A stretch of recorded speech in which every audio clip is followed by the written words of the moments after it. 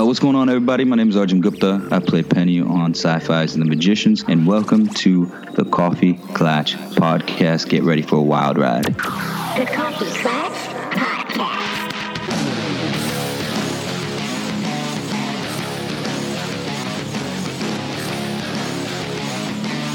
Welcome to the Coffee Klatch Crew, the Magicians episode review. I'm Jason Pistorino. I'm Christina Lomangino. And today we are reviewing episode 2, Heroes and Morons. Written by Sierra Gamble and John McNamara, directed by Chris Fisher.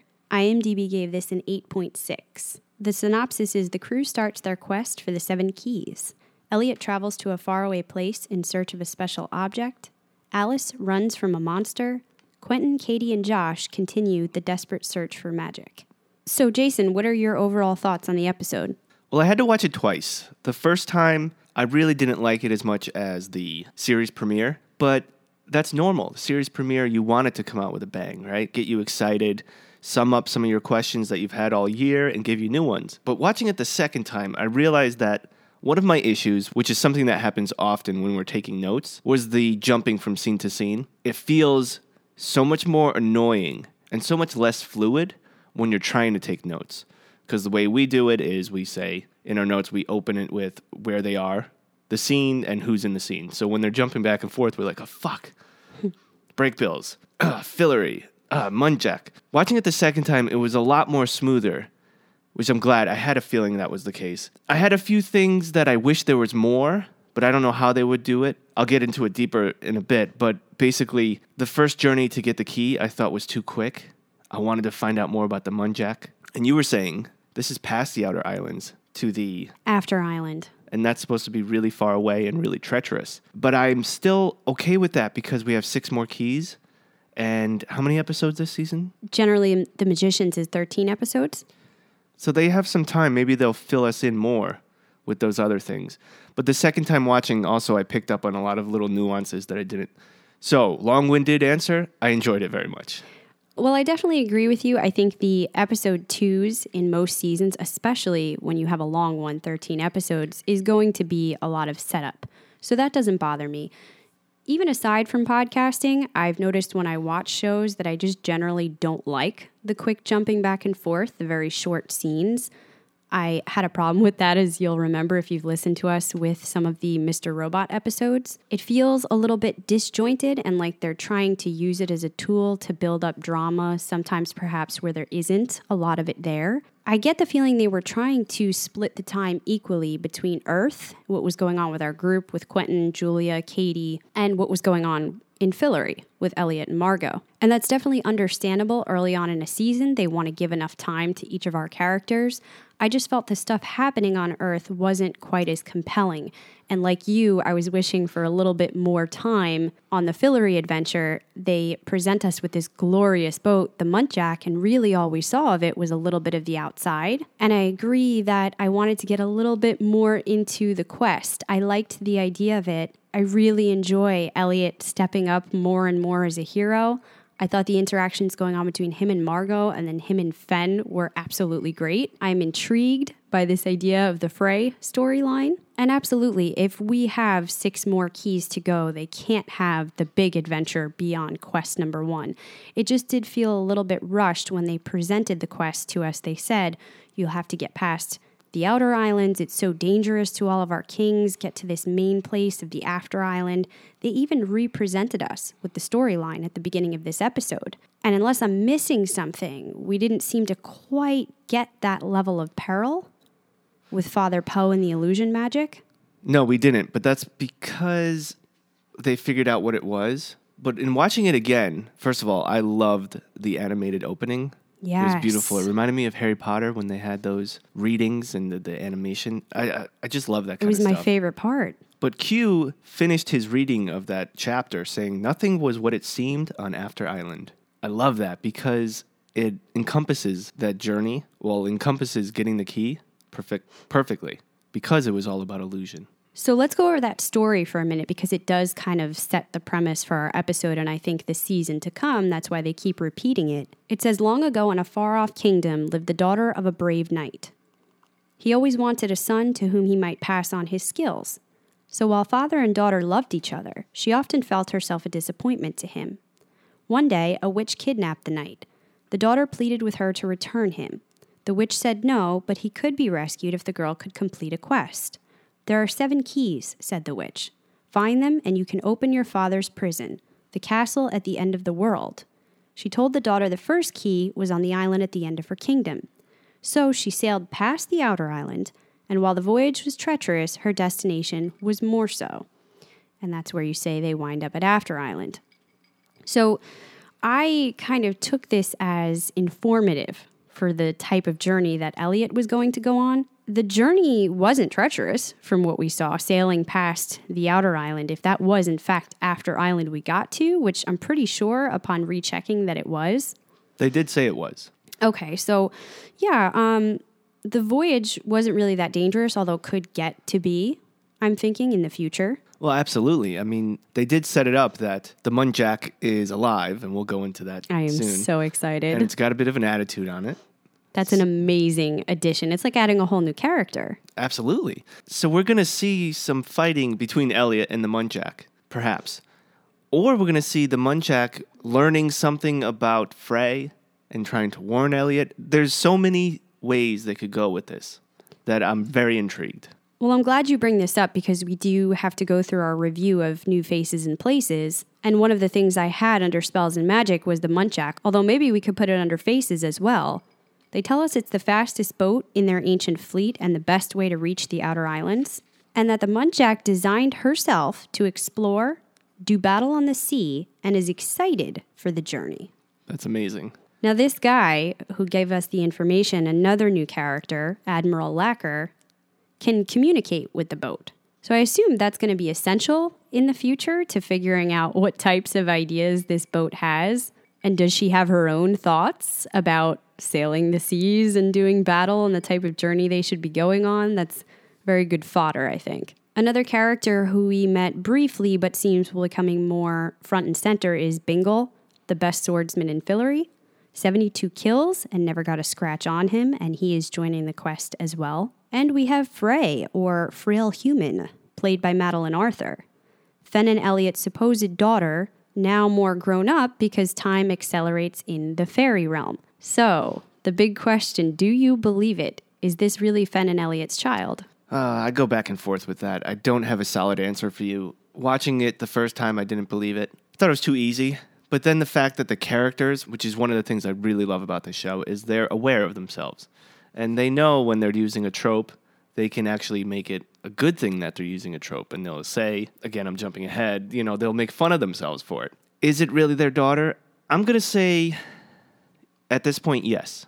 Because it makes a better storyline going forward if it is. I think what I might see glimmers of that could make it interesting, when she first presents herself, she says she's loyal only to the Fairy Queen and doesn't care about her biological mother and father. And yet we have this kind of funny, touching scene at the end of the episode where Elliot and Fen come back together to parent their child. That was great. And to me, it suggests that they could start to have an influence and make an emotional attachment to her. And she decides to come over to their side, which could be a great weapon for them against the fairies that perhaps they haven't had so far. We also see she's very intelligent. She has this information about the shadow bat that helps them solve the case. Right now, because they caught on to the seeming deception so quick, I believe it can't be as simple as just that. It might be her daughter. I'm still not sure. And our final new character was Father Poe, played by Haig Sutherland. And I'm pretty sure he's just going to be a one-off, but that was an interesting side adventure they went on. Which also takes us to creatures. We thought we had the Shadow Bat, a savage flying monster that inflicts gruesome wounds, although it wound up just being illusion magic, something we've actually seen on the Magicians before. I can't wait to dive into that storyline.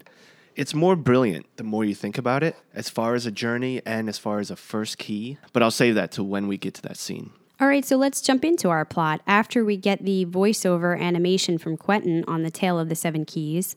He's a good narrator, huh?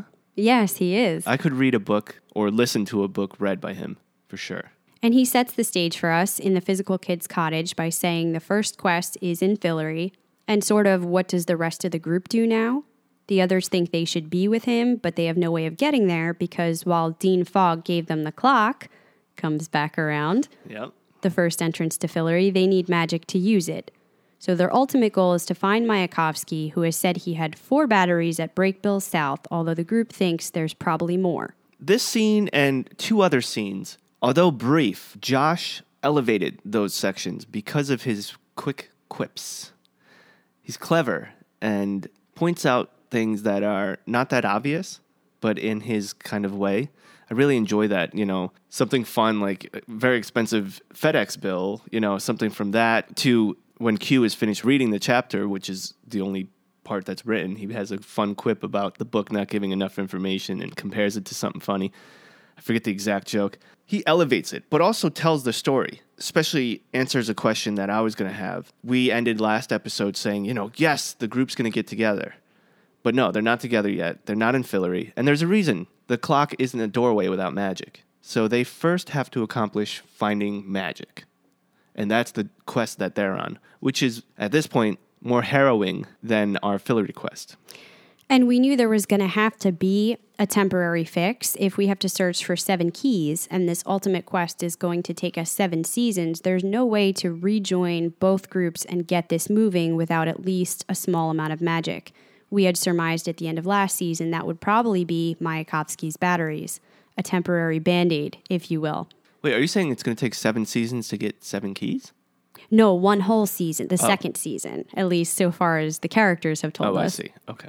Yeah, unfortunately, we did lose one of those batteries, but if the group is right, there are several more we can utilize eventually. I just hope they don't keep them separated too long. This was another wish of mine last season that we could kind of get them all together again in Fillory going on magical adventures. And every time I see that happening, they get split apart. Yet if you've read the books, you'll be familiar. That's often a source of frustration. Every time you think that's going to happen, this isn't the story we're telling. Somebody gets sent back to Earth. They have to figure stuff out again. It's a constant struggle. So they're staying true to that. I agree with you. Josh was also a favorite character of mine in the book, and I could name him honorary MVM most episodes. He makes these little breakthroughs that cause things to be possible. So he finds this video on YouTube on Urban Freak Fest about a bear attack.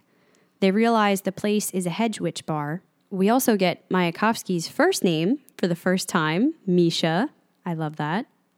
And they put it together. The symbol of Russia is a brown bear. The bear itself is wearing a symbol on his neck. The bear is Mayakovsky. Another thing that I love about this show is they really do well with encompassing the beautiful scenery and the beautiful sets that they make. They could all have just been sitting there. They could have made it cool sitting on that jean couch, but having Josh on top of the pool table, I don't know, for me, it was just another thing that I loved visually, and I was like, of course Josh would be on top of a pool table. Also, they kept referring to Mayakovsky as, the bear is an asshole, Mayakovsky's an asshole. I loved Mayakovsky as a character so much that I was like, oh, he's not that much. But then I was looking at my notes from last year, and every time he was on there, I would write, LOL, he's such an asshole. I was like, oh yeah, he is. My memory of him is all the cool stuff that he did. But we love him too. At the same time, it made me miss him and want to see him on screen again, just as a bear. Then we had a couple of quick scenes, and this is what I mean. They didn't quite fulfill, felt a little disjointed. Alice goes to a pet shop where she buys a cat. This was bizarre. The owner makes her swear first that the cat shall be protected and see no evil. I don't know what that was about. She certainly couldn't live up to that. No. I guess it was that. It was a scene where they had to show us her getting the cat and being meticulous about it. Oh, this one's too old. There's a reason for it. But they also had to kind of liven up that scene with the cat owner being a little, cat owner-ish. Bizarre. Yeah. I guess, did we need it? We learn kind of quickly that this is her attempt at an alarm system, as the man suggested. I mean, even down to the end of it, the exploding cat scene, I was kind of like, oh, okay. It was shocking, and I enjoyed it. I saw on Facebook and Twitter that a lot of people were like, why is this show always killing animals? And they seem pretty upset. I'd say relax, Oh, yeah. Don't be so sensitive. I don't want to get into it on that end. I just wasn't sure if plot-wise it was necessary. I would have liked maybe a bit more time with this next scene where in a construction yard, some magical force enters a worker and seems to possess him. And based on the very first scene, we really aren't sure what's going on here. Right. But why would you want more time with that? Just a little bit. It was very intriguing. I like the idea of it. We know where it's going now by the end of the episode, and I'm sure we're going to get more of it. But it gave that dark, scary element that I haven't felt in a while in Magicians. Even when we're on adventures and there is some peril, I don't often feel super afraid for our characters, but I did with these scenes, and I enjoyed that. In case you're wondering, I have condensed all of these scenes from Earth first, and then we will move into Fillory, just so it's easier to talk about. So we'll go next to where Katie joins the group who has enlisted her help. Julia asks if she recognizes the bar from the video, but Katie is still very angry with her. Julia shows her the magic she has left and convinces her to stay and help for Penny's sake. This was a great scene to set up the new dynamic between our group. We noticed that Katie seems mad and bitter towards them. And it's a reminder of last season. And I didn't forget what happened last season, but I didn't put in my head the fact that, Katie's going to be pretty pissed about this. Yeah, and everything where we left off with Reynard, with what Katie started to have to do with Senator Gaines that Julia wound up finishing, there was a lot of trauma there. Julia was acting like a crazy person when she didn't have her shade, and Katie was trying to help her with that. They've really been through a lot. Katie hasn't worked out, I don't think, that emotional stuff yet. Plus, she is just deathly afraid for Penny, who, as per usual, the rest of the group isn't so concerned about. No. I mean, Julia even says it later, we're thinking about the entire world. We don't really have time to think about Penny. I understand that's her main concern. But for fuck's sake, could we spend 5 minutes maybe worrying about Penny? I could see now we're going again to where Katie's going to have to sort of go behind the group's back in order to get this accomplished. That's not my favorite interaction, but she does temporarily help out here for the sake of getting this done. She takes the others to the bar to ask about the bear. The guy says he could smell and feel the magic before it happened in the room. Yeah, everyone could, huh? Imagine that. How would you feel if you were Hedge Witch? Already you were struggling with the magic because you weren't accepted, right? So you're forced to learn on your own. You're forced to steal books. You're not getting the education. And then even that is taken from you. That's a strong drug, and not to mention Alice, what she's going through. We had one of the Clatchers on Twitter say, is Alice still a Niffin? We had written back saying, no, because Niffin is pure magic. So now Alice is just an empty vessel with a major case of withdrawal. So yeah, it's weird. Even I'm not sure how to qualify this at some point. They reunited Alice with her shade at the end of last season, but I don't know quite what this makes her now. We said she seems to be affected in a way that might be permanent, and I think once she gets her magic back, she probably will still be stronger than the rest of the group, but I think we have to wait and see where that goes. For sure. So back to the bar, imagine having something so life-changing and losing it, and then being at a bar, obviously probably drinking, trying to forget about things, and then you feel just what you're missing, and you can feel it strong. Imagine what they're going through. It made me think about that long journey they set up with us for Julia, going through trying to break into the Hedge Witches and learning these things of magic. So much time and energy and hard work trying to learn spells by herself, prove herself.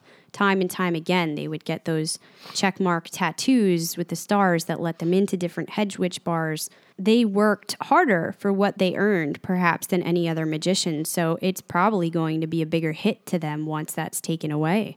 So, of course, this guy noticed. The bear was Mayakovsky. He was wasted. And we find out there was a girl there trying to control him, who was Emily Greenstreet. So we welcome her back. Quentin goes to see her. She tells him Misha showed up last week, telling her he was free of his bond and that he had always loved her. They decided to celebrate, went to a bunch of bars, and got married. They go to this one bar where Mayakovsky met a woman he owed something to, and she turned him into a bear, at which point he started tearing the place apart. Emily didn't quite see the whole thing, so she couldn't tell us who the woman was. Watching it the second time, watching that scene, knowing the truth that it was actually Emily who made him a bear, or turned him into a bear, it makes more sense why she was drinking herself to death every day. She's brokenhearted, right? We already know what she went through the first time with Mayakovsky. And then she finally starts getting what she wants. And then in comes this woman who was like, I've done all this for you. I've made the batteries for you. And then you just leave me for this woman. And she's brokenhearted there. Watching that scene this time, I see it in her face. And I see the way she's saying, oh, I went to the bathroom. Like, okay, yeah, you went to the bathroom during that. And I knew something was up with her. I thought she was trying to protect Mayakovsky for some reason. She has been a broken woman ever since we first met her in her interactions with Quentin. And she thought she was finally going to get this opportunity to be with Mayakovsky in the way she always wanted. And there's issues. There's always issues with him, right? Duh.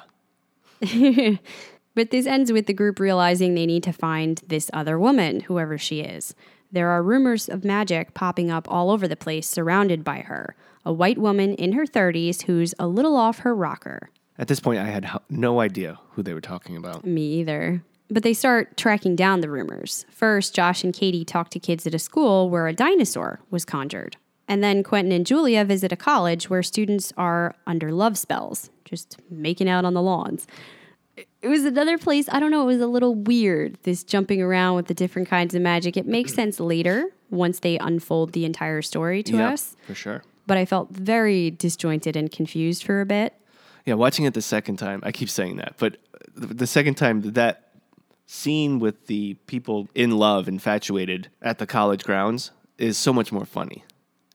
And you see that Julia almost falls for it. She kind of almost gets enchanted into it.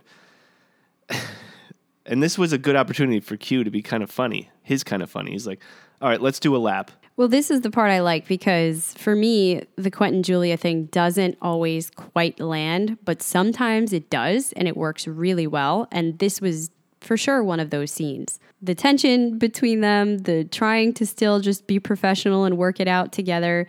You're right, there was subtle humor going on there that was very good. And then Quentin runs into Alice, who says she's doing the same thing as them, looking for Mayakovsky's batteries. She was a little shady. We know that's probably because she's hiding this secret about what she's really after. Is she after it or is she running from it? I mean, she's being hunted. She's running from it, but I think she needs to desperately figure out what to do, and she doesn't want to tell them. She needs magic to battle it. Yeah, that she essentially caused all of this. So what we have here now is Alice needing the batteries for her own reasons. We have Katie needing the batteries for her own reasons. And then we have the rest of the group for their own reasons. All good reasons. And again, just like last season, if they could all just work together and talk it out. Yep. Watching Alice, now back as a human, I am very intrigued and I'm enjoying this new personality. If you go back to season 1, when we're introduced to her, if you remember, she was very shy, very goofy. Even walking was kind of awkward. Awkward. That's it. Completely different now. She's grown in many ways. Smart-wise, she was always smart, but now she's like really on the ball. Talent-wise, power-wise, and self-esteem, I believe. Well, that's what I mean. It almost feels like each stage she went through, she never completely left that. There's pieces of that with her from when she was a Niffin, from now that she has no magic. They're all changing her in a way. And I don't know what Alice we're going to wind up with on the other side, but the journey is great. And I loved her coat. That coat was badass. Kind of reminded me of the coats in Fantastic Beasts. Haha, yeah. Well, next, Julia finds out the woman that was there was talking about the loss of magic and the need for wonder. She was also asking, where was the nearest building to jump off of? And of course, Q knows this is the old post office on 58 from when he was considering the possibility. That's a reminder of how much he was suffering. But it was also kind of felt good because he is talking about it in the past, kind of matter-of-factly, because he's so past that at this point. And it's a wonder that he's the one to talk someone off the ledge. Yeah, or right? try, anyhow. Yeah, this was a intense and unexpectedly emotional scene coming up, where they get to the building and see someone about to jump off the roof. Quentin goes up to find it's Professor Lipson, which I never expected. Me neither. She tells Quentin that Mayakovsky's battery is essentially hers. The Antarctic metal, everything he needed to make it came from her. So they were collaborating for a long time. I'd love to know the background on that. And it turns out she has an emotional connection to him because she starts saying he comes in with that whore calling her his wife, Whoa, this is way out of left field. She is really distraught, ready to jump, and Quentin tries to talk her out of it. He says we didn't know how good we had it. We really didn't know how good we had it, did we? We whined and complained about everything that magic couldn't do because we couldn't see that a world without it was dark and mean and pointless. Yeah, exactly. And again, a very meta comment to what we've seen our characters struggle with for a long time now. The desire for magic to fix everything, the seeing that it doesn't and often creates more problems. But now without it, they finally see how much they needed it. They're all so lost now that it's gone. For sure, and that's what I brought up last episode, wondering if the old gods are trying to teach everyone a lesson. We still don't know if that's the case, but we do know that everyone's feeling the loss, and everyone will respect, if they get magic back, will respect the magic even more, and not concentrate on what it couldn't do, what it couldn't heal or fix. This also explains why the seemingly random magic was happening on Earth. The first one was the dinosaur. Half man, half dinosaur. We never got to see it. It's what the kids wanted. She wanted to bring some magic and wonder for the children. And the second one was love, because she wanted people to feel the love that she has been, I guess, taken away from. So that's very Professor Lipson for you, right? She wasn't out of character, per se. No, it just highlights the danger, as you said before. Everybody thinks their need for this magic is the most important thing. Alice thinks this lamprey is after her and is going to do great danger. She's the one that needs the magic. Katie thinks Penny is dying. He needs it more than anyone. But if everybody keeps going off and trying to do these side journeys on their own and steal a magic battery here and there, we're never going to get the main problem fixed of let's get magic back forever. So they do need to sort of stop that from happening, get on the same page together, and bring the magic to the quest so they can ultimately save it once and for all. How are they going to explain this to the cops? It didn't look like they really had to. We didn't have much of a resolve to that. First, Lipson says the ball she has in her hand is all there is. But when Q tries to relate to her, saying, well, it's okay, Mayakovsky got what he deserved, she reveals she wasn't the one to turn him into a bear. Q rushes to grab her before she can jump, but she drops the battery in the process and it shatters on the ground below. So the police take Lipson to the station. They don't really spell out what's going to happen there because we're distracted by the cat in Alice's crate who starts screaming and then explodes. And now we know why they chose to have Alice in a white coat. Yep. But that was a good scene. It was very well done. The look on Alice's face, the jump, I bet that jump was real because of the explosion sound. But we see very quickly, right away, she runs off and so does Katie. And I guess cats are especially susceptible to lamprey magic or something like that. That's what this man must have told her. Lamprey's a fish, right? In real life, we read that it was this parasite-like sea creature last season when we were trying to figure out what it could be. I don't know how it's going to present here on the show. Well, I guess you know the whole, like, cats love tuna? Or am I just, it's a stretch? I think they eat fish. Yeah. So it would be vice versa. But they can sense it.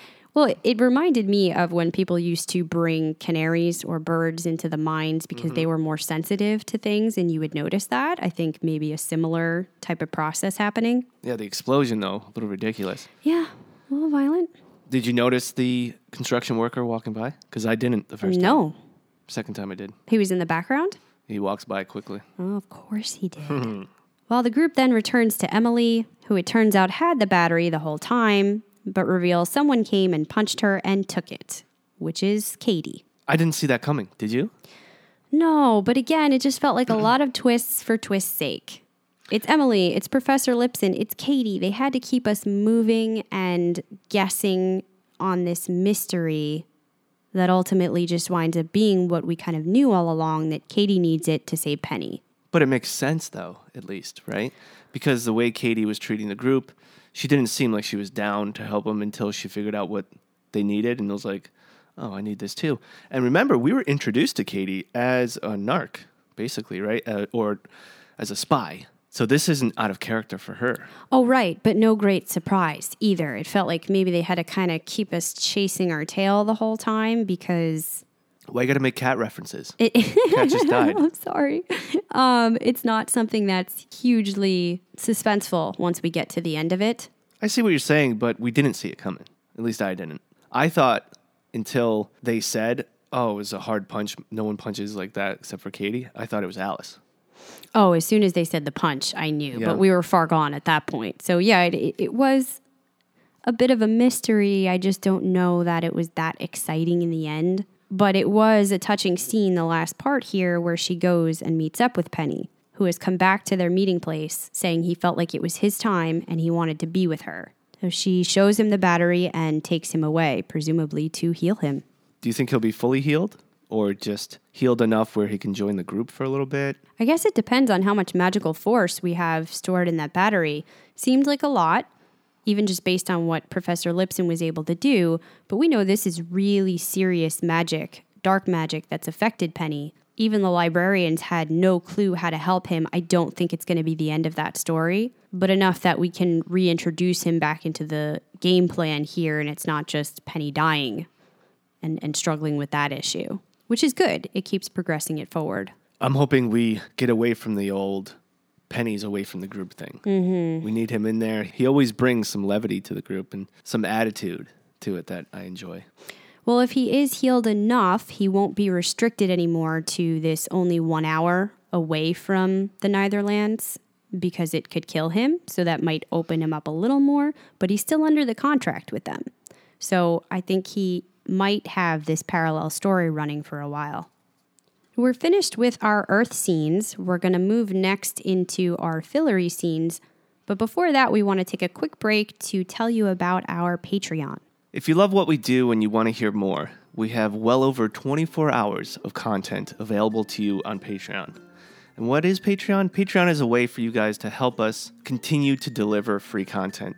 It's a subscription-based membership program, which gives you the ability to join us in tiers. You can join us from tier 1, from $1 to $4, where you have access to a Patreon-exclusive chat board, and you can chat with us, get the lowdown on a few things, but also know that you're helping us. You'd say, why would $1 help you? Well, if we have 300 of our listeners helping with $1, that would help us tremendously, and it's only $1 for you guys. It's not hurting your pocket. Less than a cup of coffee, if you're like me, every day. And it does really add up. You wouldn't anticipate how much goes into making a podcast, not just the time and energy, but the money as well.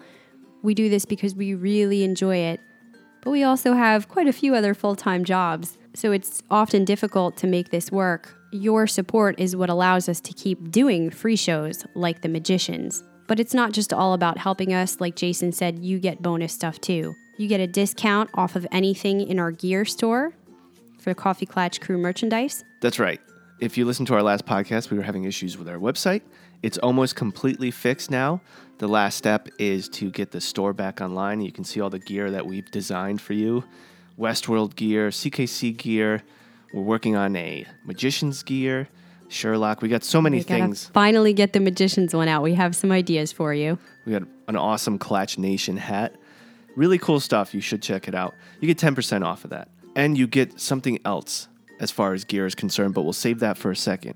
Tier 2, you get bonus content. And we have, again, well over 24 hours of bonus. Every month, we give you a bonus episode. If you sign up now, you get a whole year's worth of bonuses. We go over news. We go over shows that are coming out. We get a little personal. We have fun. It's a lot more relaxed. It's hard to explain. I'd say give it a try for a month. I think you'll dig it. And then tier 3, you get all of that plus movie reviews. You vote for the movie every month. We go watch it.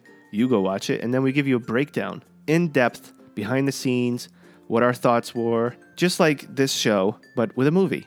And it's really enjoyable. And the Klatchers get to vote on all that. So every tier up, you also get the benefits from the tier below you. One of our Klatchers has been such a help to us. They requested to remain anonymous, but they have endowed us with the ability to give away free gear.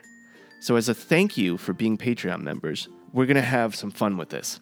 Yeah, so we're going to set up 2 different pools, potentially, that you could be entered into to win some free Coffee Klatch Crew merchandise. If you have already been an existing Patreon member, you will get entered into the existing member pool to be drawn, kind of like a raffle. And if you are in the new to join member pool, you will go in the new raffle. And each month, we will pick out a name from both pools, and that person will get a free item of CKC merchandise thanks to our benefactor. So if you don't win, you always have a chance to. Yeah, and here's your little loophole as well. If you are an existing member, but you refer somebody who joins up as a new member, for that month, you will go into both pools, new and existing. All that needs to happen is that new person tells us you recommended them. And we're not going to just send you any old gear. You'll be able to go to our gear store and you choose. Obviously, don't buy it. Just we'll be in contact with you. Tell us what you want and we'll send it to you. We think this is a good way to say thank you to everyone. And this is because we really appreciate our Clatchers. And when you're a Patreon member, you're giving to us just like we're giving to you. And it's kind of feels like a family. And finally, because of our benefactor, we're able to afford to just give a little more. Spread some love around, and hopefully entice some new people to find out what the CKC community is all about and keep building our Patreon. We won't keep going on and on here. We'll talk about this a little bit more on our next bonus cast if you are a Patreon member, because there are a few other fun things coming up, potential things in the works to keep improving. So, real quick, how do you become a Patreon member? Just go to coffeeclatchcrew.com, click on Patreon. You'll see the page and just sign up. Give it a try, and remember, whether it's Tier 1, Tier 2, or Tier 3, it's not breaking the bank for you, but you know that you're contributing to helping Christina and myself out. We hope to one day be able to provide even more content, do 2 shows at once, but in order to do that, we have to be able to quit one of our other jobs. And we live in New York, and it's expensive. All right, that's it. Let's go to Fillory. Okay, meanwhile, at Whitespire, the council tells Elliot they're out of money. Magic is gone. They can't even control the gold-shitting beetles that have declared themselves free. I love that they brought that little point back around. We also see that Margot has a bunch of new blinged-out eye patches. Of course. I really love that they incorporated that into her costumes. Every new scene, it feels like. It's so cool. It's so Margot. And only Margot can make it look badass. Like, she doesn't look like she's wounded or less of a person. She looks more badass It now. makes her look more tough, if anything, and still regal. Yeah, for sure. And she brings up a good point. She's wondering why, if they're broke, they're spending so much money on repairing the Muntjac. But Elliot says it's the best way to reach the Outer Islands, where taxes haven't been collected in 46 years, 3 months, 7 days. Well, I want to live there. And we also see, of course, the fairies are watching on everything.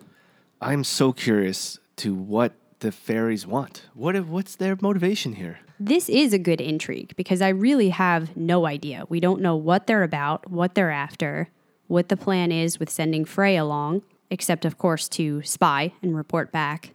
But I was wondering how they would be able to go and the fairies let them, you know? So I guess this is how. Yep. So in essence, the fairies do want them to bring magic back. We had thought maybe they weren't hurting for it because they are inherently magical creatures, but it seems there's a reason why it's still important to them. And let's not forget that quick clip in episode 1 of a world being destroyed. Something's happening that we don't know about yet. Are you thinking it's possibly the fairy realm that we saw? I don't know. I'm still leaning towards the Netherlands, but I do think something is going on with their realm. There's something that they need that I think is more powered by humans than they would like to admit, and the humans losing magic could somehow be costing them. We had originally thought that's why they wanted a child, born of humans. That's what they were doing with Frey. And then I had said last episode, it seems like there's something important about her being female, but that's all still yet to be seen. Now, do you think she can communicate ongoing Frey with the fairies, or she's just going to tell them when she gets back everything that happened? I don't know, but I wouldn't put it past them. You know, and that's another thing. You brought up Frey, and you were kind of warming up to the fact that last scene, like maybe they can bring her on her side. Maybe. I hope so. But also she might be playing the long game, getting them comfortable with Frey so that they'll open up more. Could be. So we'll see about that. A coworker of mine, Mello, he mentioned that he feels that magic is more important or more powerful than we think. Meaning magic created everything, even the old gods. Like there's something more to the magic that we don't know about yet. I could see that, but it doesn't seem like that's going to impact them because I don't think we're losing magic everywhere. I think they're just shutting it off in Fillory, Yeah, it would seem with the plumber guy. And we have to keep in mind that the old gods are the ones that shut it off. So it didn't disappear, it's shut off. I keep forgetting that. Yeah, just selectively, at least we think. I mean, there's a lot still to learn about the old gods. I've been eager to see them come on screen a bit more. Maybe this season we'll get glimpses of that. Every show, every movie, every fairy tale I read, it's more intriguing to not know the old gods. As soon as we learn who they are or we find, get a conversation with them, I'm always disappointed. I think in my head, I always want them to be something bigger than what they are. I agree, but I love the way Magicians has handled it so far. Ember and Umber, I know these were minor gods, but they were very intriguing. Yes. I liked Persephone when she was here. Not too much, but I think they've handled it well. Oh, for sure. I'm talking about meeting an old god, like Zeus or something. Yeah, and that's what we get the feeling that these people would be, but... Like, I want the fact that they shut it down to be something deep, like I've been saying. Like, they need to be taught. But it's probably going to be something stupid, right? I don't think it's that. Prepare yourself. One of the gods was mad because they lost a bet that they were having over the humans that they wouldn't be able to defeat Ember and Umber, and he was mad and was like, shut it off. Yep. Be like, you spiteful fuckers. Yep. Well, next, Tick brings Elliot to see the Muntjac. He warns him. Majesty, I know something of this vessel, and I feel obligated to, warn you. First and foremost, never forget, this boat is made from sentient trees, and therefore has, well, a personality, and, They get shown around. We talked about this before. We also see that in the center of the ship is the boat's heartwood, a glowing tree. That looked visually amazing. It shows the magic. It shows the reason why we want this ship, and it set the scene up perfectly for later. And this is also where we meet Frey for the first time, as the Fairy Queen wants somebody to accompany them that she can trust. So we already discussed the fact that it was a trope, but I love... What did the magicians say? It was very Buffy-like. It was very... Twilight. Yeah, their excuse for Frey not being 2 months old anymore is that in the fairy realm, time folds in on itself and accelerates, which could very well be true, for all we know. But Elliot and Margot are definitely suspect of it. Elliot, for sure, does not think it's their daughter. This is also the weird point where they go outside and they're talking about it, and then Frey just appears next to them. Can she almost teleport?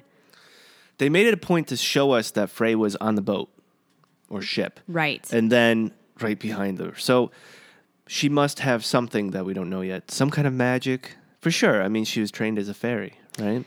Yeah, but biologically, we think she's all human. So that's very interesting. Can they bestow their magic upon her? Maybe as a baby. Yeah, I think so.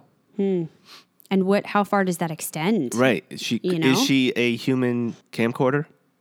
Like we were saying? Can she has just the magic? Go back and forth at will, maybe? Oh, that's another question. Just pop up here and there? I wonder. And can she become invisible? Because I don't know if we've talked about it. You and I have definitely said, it seems that nobody else, when they're talking amongst the council, can see them. The fairies, that is. Right. Yes. So I don't know if that's a human quality or just what the fairies are allowing, but can Frey do that too if she has some of these powers, which could get interesting. We also get a really moving scene here between Margot and Elliot. We find out Margot is staying behind while they go on this quest, and she tells Elliot tearfully, what's the difference between a live hero and a dead moron? One dumb decision. So when it's be brave or be smart, you know which one. That was very well done. You felt the passion, you felt the love there. And that's the title of this episode. Yeah, incorporated very nicely. And it reminded me, because I'm always so brave in life, like I have to sometimes be able to run, you know? I think this becomes more necessary as we do see Elliot stepping up as a hero, and Margot has obviously noticed that. And she's telling him she needs him. She needs him to come back alive. And with that, the Muntjac sails to the islands. We get a really nice shot of the 2 moons in the night sky. And Fen watching over Frey as she sleeps. She's got this moony look on her face. This is very believable as far as Fen is concerned because she was so out of it. She was loopy. She was holding on to a log. So the thought of her latching on to Frey as, this is my child, I love her so much, and as they're walking to the ship, she's like trying to hold her hand. That makes complete sense to me, and I love the way they played that in, and then the juxtaposition between that and the way Elliot feels. But before we go into that scene, let's talk about the Munjak a little bit. This boat can be a bit of an ass ditch. This is the kind of stuff I love about fairy tales. We often say that we love movies and TV so much. I have friends who don't watch it, and they're like, it's a waste of time, it's a waste of your life. But to me, it's an escape, especially when it's something like Game of Thrones or something like magic, like The Magicians. That's exactly what we want in life, right? We want to escape to something that's more magical, something that we can imagine making our lives more fun and better. Having ships that are alive or sentient, that is a tree. You love trees. The middle of it is a tree. A heartwood, very similar to Game of Thrones weirwood, heart trees. Yeah. We see the outside. It's pretty small, which makes it fast and quick, right? But they walk inside, and it's bigger on the inside. Bigger on the inside, TARDIS. Now, I don't mind this, because I love the TARDIS theory. No, that's right? great. Bigger on the inside, and it's alive, just like the TARDIS. It has its own personality. It gets mad at the Doctor. And that is for sure going to cause problems later, we already said. And we had mentioned that we saw this behind the scenes of creating the Munjak. So when they walked in, even though it was a quick scene, you see the vastness of it. It reminded me of Breakbills, just wanting to be in there so bad. I just want to just walk through there, see the tree, talk to the tree, right? So I'm very excited to see what kind of personality this asshole of a ship, quote unquote, has. And the scenes that we're going to get with them inside, because of course they're going to try to incorporate that. Well, this was one of my favorite parts, and I remember you asking me last season, what was my favorite place so far that we had seen in the show? And I said, well, it's yet to come. We haven't gotten to that point yet. And this is what I was referring to. The place being the inside of the Munjak, but also it feeling like a character within the storyline. But just in a bigger sense, what I've kind of been waiting for the whole time is this quest. The quest for the 7 keys, the time and Fillory that we spend that's going to be more magical, more exciting in the way we think of it. High fantasy, if you will. And so that's, I think, where the disappointment came in that first adventure is I've just been waiting so long. Yeah. And it was a very small step. Yes. And so I think it's just been building in my mind. But yeah, I was very excited about this too. And coming back to Fen and Elliot, God, I love the comment when Elliot is so skeptical and he says, she's a little big for a 2-month-old. Like you said, it's completely understandable. Fen has been longing for this child to the point that it's been driving her insane. But that's terribly dangerous now because she's so emotional about it that she's just going to believe it's their child no matter what. She needs that to be true. Whereas Elliot's trying to maintain some perspective that there's bigger schemes going on in this kingdom. The fairies are not to be trusted. And Frey has openly declared herself one of them. So I know that he wants to make this relationship with Fen work, and he's trying to appease her and get on the same page with her a little bit, but he definitely needs to keep a little bit of that doubt, just in case. And next they arrive at After Island. Very quick trip. Elliot declares it as a province of Fillory and announces himself as their new king. He greets the people and asks for their leader. He's told Father Poe is in prayer, preparing for the attack by the monster, which tries to kill them every few days, but Father Poe protects them. First of all, Elliot has that royal wave down pat. And introduction. Yeah, but I was curious. I didn't see that coming. Why was he declaring it part of his realm? I think it has to be under their provenance, technically, in order for them to pay taxes. And maybe that's part of the problem. It was never declared. And so he said part of this mission is going in and establishing, hey, I'm your king. You're part of the country. And if you want our help, you got to pay your taxes. But ultimately, he comes to, well, forget about the taxes. Yeah. I will help you with this problem that you're really struggling with, getting rid of the monster. I just want the key. Right.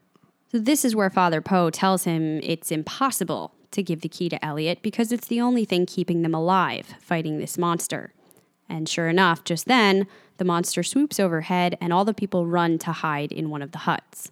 When the attack is over, they exit the building to see the damage that it did. It killed a man who couldn't get inside. They tell Elliot it was a shadow bat. It's not really alive, so it can't be killed. That's why it's so dangerous. Frey says they've seen some of them in the fairy kingdom. They hold a funeral for the man, and aside, Frey tells Elliot they have shadow bats in her realm. She's seen the wounds it makes. The fangs are serrated, the wounds are messy, and much bigger. So if she's not on their side, why is she helping him here? Of course, a part of me wants to be like, oh, she's going to be a good guy. But if you think about it, it's still in her best interest to find out what's really going on, fix this situation so that they can start collecting taxes, maybe so the villagers can work. Instead of being scared of a monster, they can start working and collecting taxes or food. Maybe the tax is just food. So it still is in her best interest and the fairy's best interest to find out what's going on here. It's so funny that you say that. In the books, I think they say something like, what does that equate to? 5 fishes? Their taxes for 30 years. Yeah. But you're right, the long game thing, if the fairies do ultimately want them to achieve this quest and get magic back, they need these keys. So she would be on point with trying to make that happen. And it works. Yeah, it does work almost too well because Fen is right on board. And this is only increasing her love for her daughter, right? Because together they figured it out. Because she says, I am a daughter of a sword maker, and I know the kind of wounds a blade makes. Dangerous. It's like a group coming together, the three of them, a family. If there's a fight, it's going to be Elliot versus Fen and Frey. Yeah. Fen is for sure going to side with that kid no matter what. So he holds a demonstration for the people while Bingle keeps Father Poe at sword point. He orders the father to do it with the key, to which he whispers some words and conjures the shadow monster. Elliot demonstrates making it disappear and says it's all been illusion magic. Illusion! Father Poe has been using it to make the people afraid. There is no monster. First of all, bravo, Elliot. I'm so proud of him. He has definitely, if you remember, we should go downstairs and watch episode 1 of first season because the juxtaposition between these characters is so diverse. It's insane. Elliot is a different man now. He is the king that was promised. We were just... Or turning into the king, not fully. But. For sure. We were just saying last episode, in season 1, Elliot could not get himself up and going for anything hardly other than a party. He was completely focused on his own pleasures. He didn't see a bigger point to life, and he didn't think that he could step up to these tasks and these responsibilities. Even down to when they first came to Fillory, he was still struggling with that. But as each new challenge gets placed in his way, he grows. And he does kind of come up to the task. Now, I know some people are frustrated with this because some of the things that are meant to be stepped into belong to Quentin in the books, so that he was able to become a little bit more not heroic. We've talked about that Quentin is learning he is not really the hero of the story, but he got some more of these responsibilities where they seem to kind of all be going to Elliot now.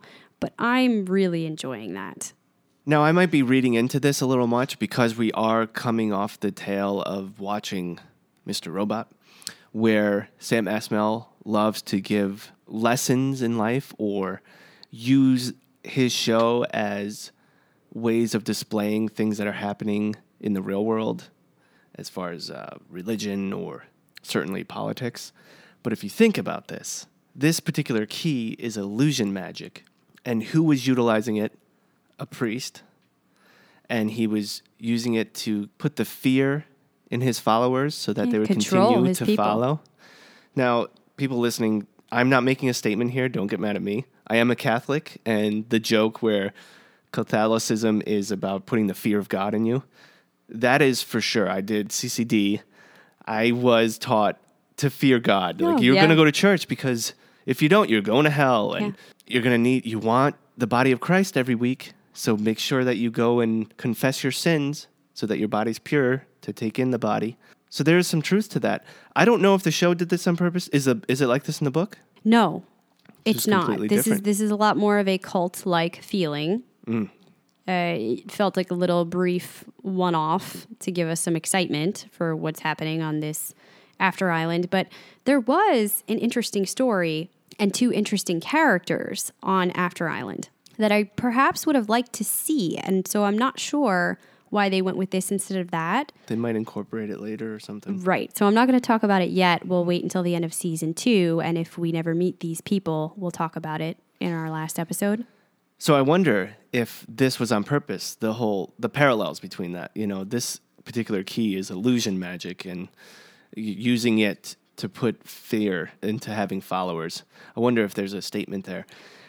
I would like to ask Sierra Gamble, and hopefully we have her on our podcast. And I'm hoping our Clatchers who are on Twitter could reach out to her. Sarah Gamble's there. You can't miss her. Just ask her to come on our podcast. Oh, that would be wonderful. I would love to pick her brain, and I don't know how much she could really say, but it's an interesting point that you bring up about the keys. Does each one represent a different kind of magic or a different challenge that they're going to have to surmount, or both? Plus, it would just be great to get her thoughts on the magicians in general. So we're definitely going to reach out to her. You guys, please feel free to reach out to her, see what we can do.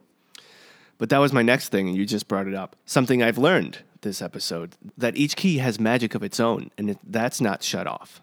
So that means that something's powerful there. Do you think that's true, that it specifically correlates to the key? Because we know Father Poe was using illusion magic, but does that come from the key? Is that what this key actually does, this one type of magic? Yeah, it seemed that because he needed the key, and he needed to summon it using the key, and he couldn't get rid of it, right? Right, So, but is that all it can do? well, probably not. But this key, now I'm guesstimating here, but I think this follows the lines of movies and shows we've seen in the past.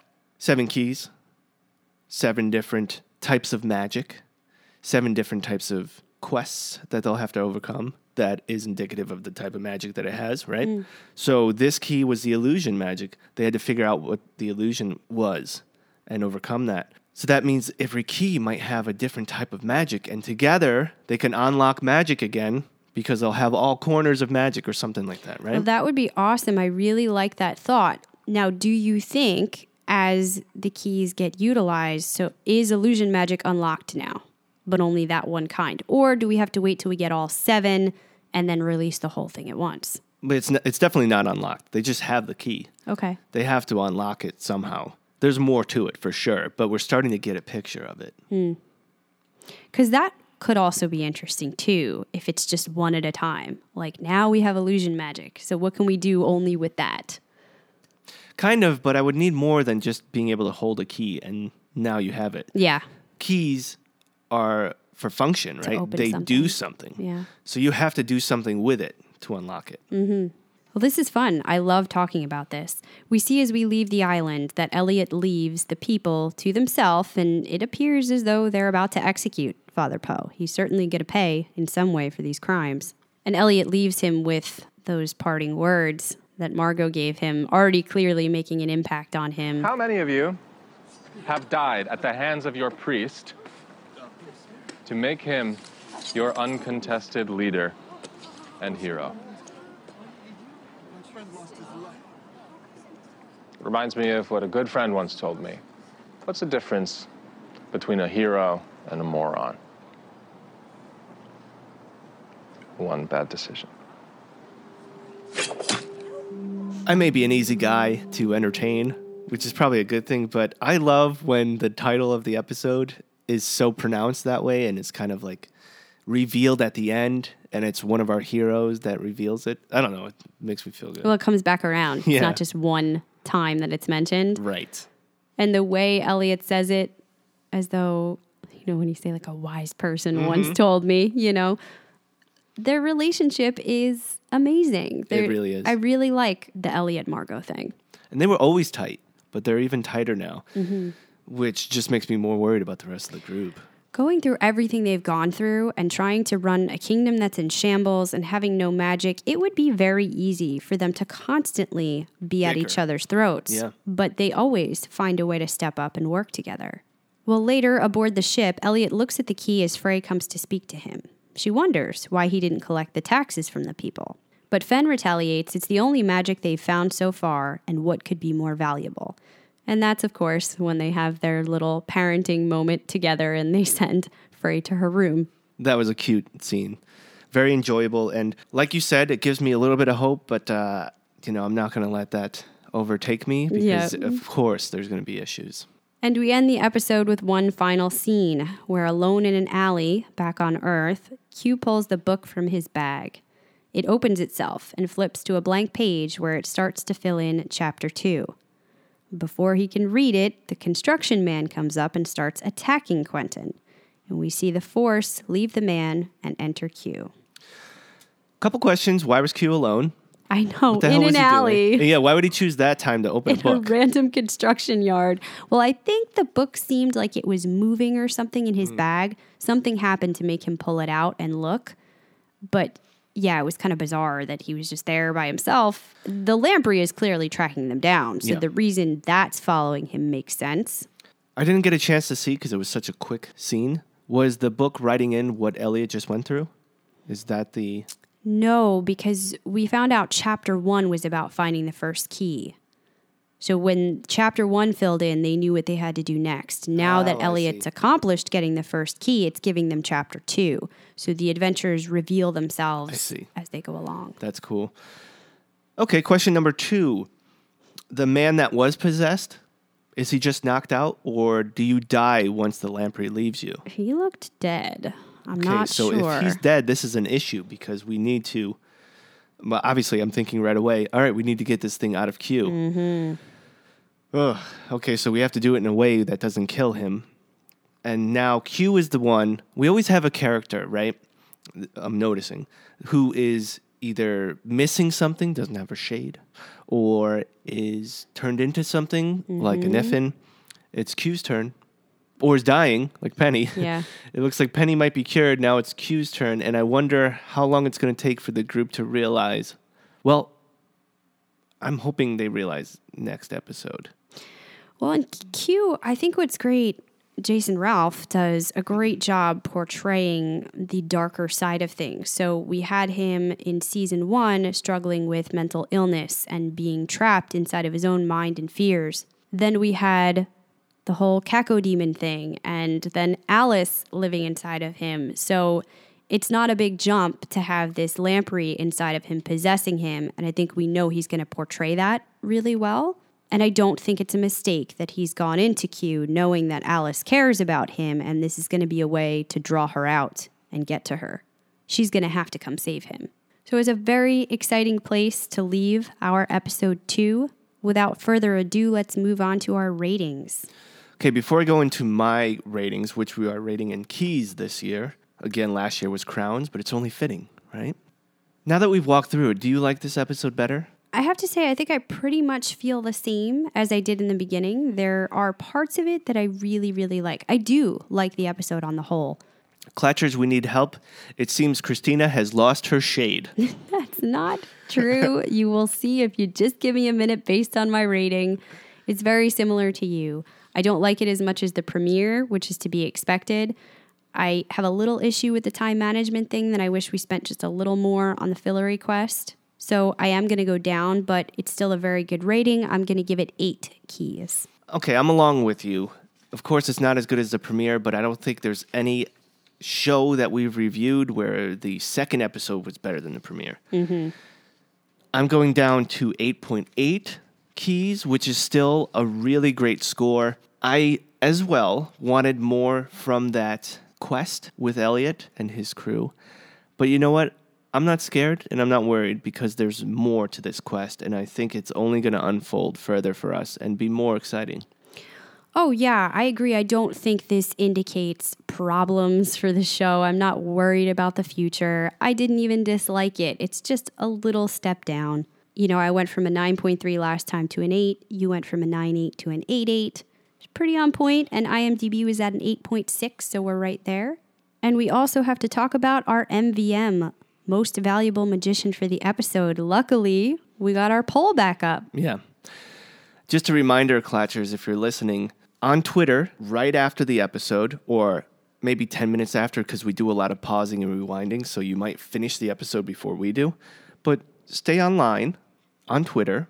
Go to @CKC Podcast. We're going to put up a poll after every episode asking you who your most valuable magician is.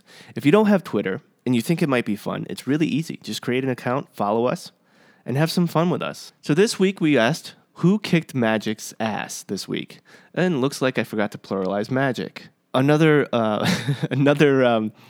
bit of advice: if you see spelling mistakes or grammar mistakes, that's because I'm the one doing it. Jason typed it. That's how you know whether it's me or Jay, by the way. I type faster than I think, and that becomes an issue sometimes. It also kind of works the way you wrote it, too, though.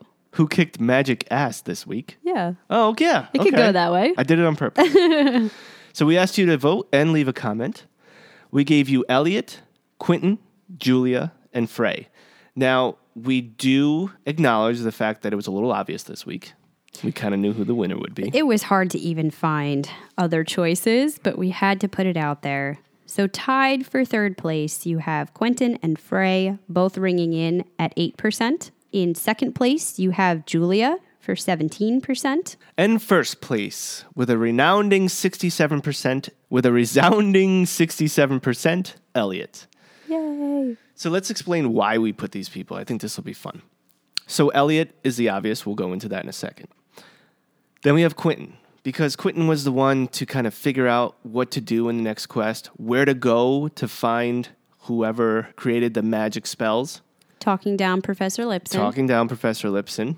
He kind of was the leader of this group on Earth. I think it's really easy to discount him because by the end he winds up getting possessed. So that's the last thing you remember. Then we put Julia because she was the catalyst to get Katie to join in on this adventure. Despite how much Katie was angry with her. So that's no small feat to overcome that.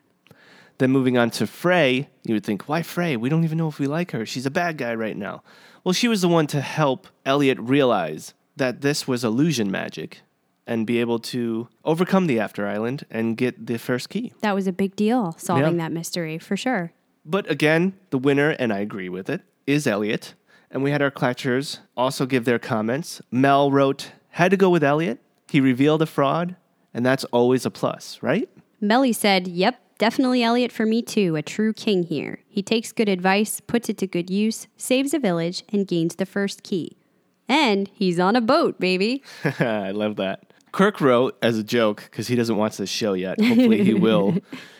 I vote for Jason. He worked killer magic, rescuing the CKC website from internet hell. Runner-up, Christina, for putting up with him during all that. No, we need an official vote on that one to find out if you or I won. No, I vote for you, clearly. You. And it was stressful. Everybody else who helped out, because that was a group effort, thank you so much for assisting, and thank you to you fans for being patient while we get it back up and running. So, Jason, is your official MVM Elliot as well? Yes, it is. Okay, we'll make that easy. Me too. We've already stated all the reasons. But you've now named him twice. So I'm going to remind you of our rule from last season. You can only name one character up to 3 times. My goodness, I did Elliot last week too. So after this, you might want to save him for a bit. I say F your rules. You got to play by the rules. So we also usually review our questions coming out of the episode. The big one being, is Frey really Fen and Elliot's child? What kind of power does she have? What do the fairies ultimately want out of this? What is the first key for? Are we going to see an actual door? What do we do with it? Do we get magic back a little at a time or all at once? I have a question as well. Are we going to get the group together as far as Katie and Alice? Are they going to join the group officially, or are they still going to be on their own adventures? And same thing with Penny. Do we keep him sidelined onto this mission? Does he ever wind up back? Do we get them all in Fillory at any point? Ever? Maybe not. And finally, we're going to bring back a segment that we didn't do last episode, but we used to do it last season, and that's a character review. When we look more in depth at a character, we do pull from stuff from the books, some stuff that might be spoilers, so we're going to give you your official warning here. If you are afraid of that, we will see you next time when we review episode 3, The Losses of Magic. For those of you still here, today we're going to talk about Misha Mayakovsky. One of my favorite characters still. Me too. Probably wouldn't want to meet him in real life, though. Yeah, well, he's described as, personality-wise, grumpy, often angry, and a secluded person. The way he taught and pushed the 4th years in Season 1 to their limits could easily border on abuse. However, his behavior can often be explained by his exile and loneliness in Breakbill South and everything we know he's been through. Plus, sometimes we saw him show warmth towards Quentin and helped him when he needed, and some interesting interactions with Penny as well.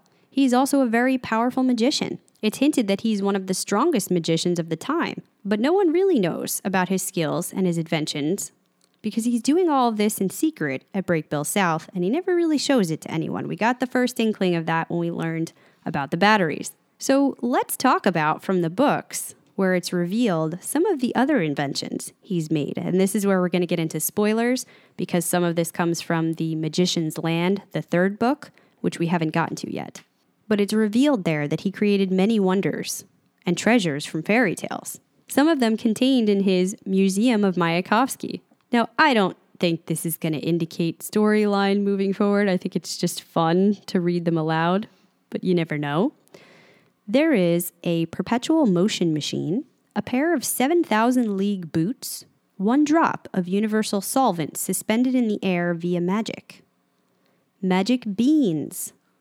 A pen that writes only the truth, a mouse that aged backwards, a goose that lays eggs of gold, silver, platinum, and iridium.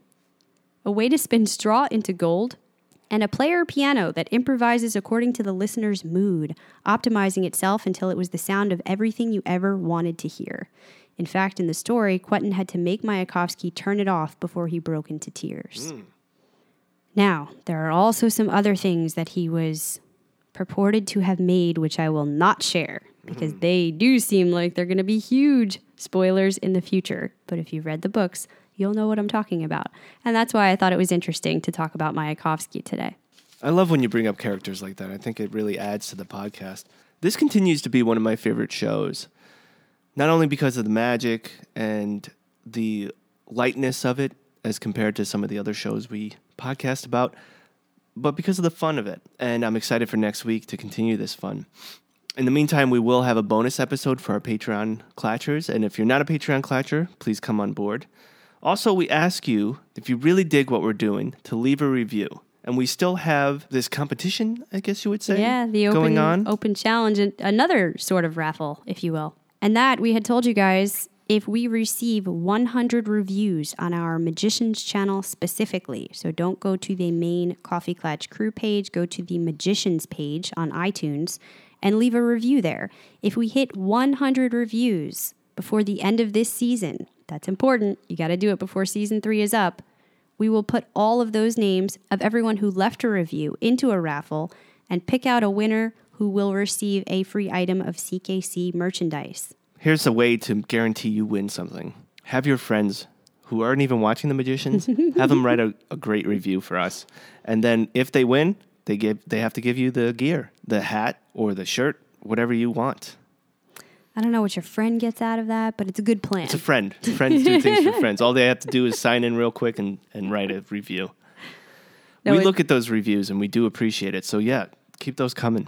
And it really helps people to find us, to start listening to the podcast. For the Magicians show in particular, there aren't as many podcasts out there.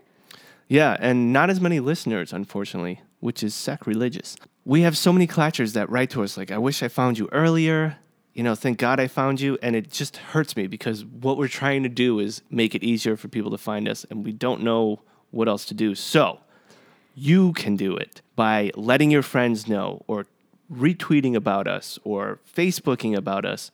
Let the world know so that we have more listeners. The more listeners will equal the opportunity to have a few commercials, which would equal the opportunity for us to have more shows, and it would just build and build. And also the opportunity to keep doing shows like this. We mentioned it last season. We kind of took a gamble on this show because it is a smaller audience, but we loved it. We believed in it. It is one of our favorite shows. But every year when seasons come back up, we have to reassess who we're going to be able to cover because we can only do one at a time. This is one we desperately want to keep on the boards. So help us out by continuing to show that support. We look forward to talking next week about episode 3, The Losses of Magic, where Alice visits her parents, Katie and Julia explore new methods to heal Penny, and the lamprey is after them. Now Alice gets a new cat. Hopefully they don't blow this one up. Oh dear. Now we're talking about animal abuse. Till next week, this round's on me. This round is on me.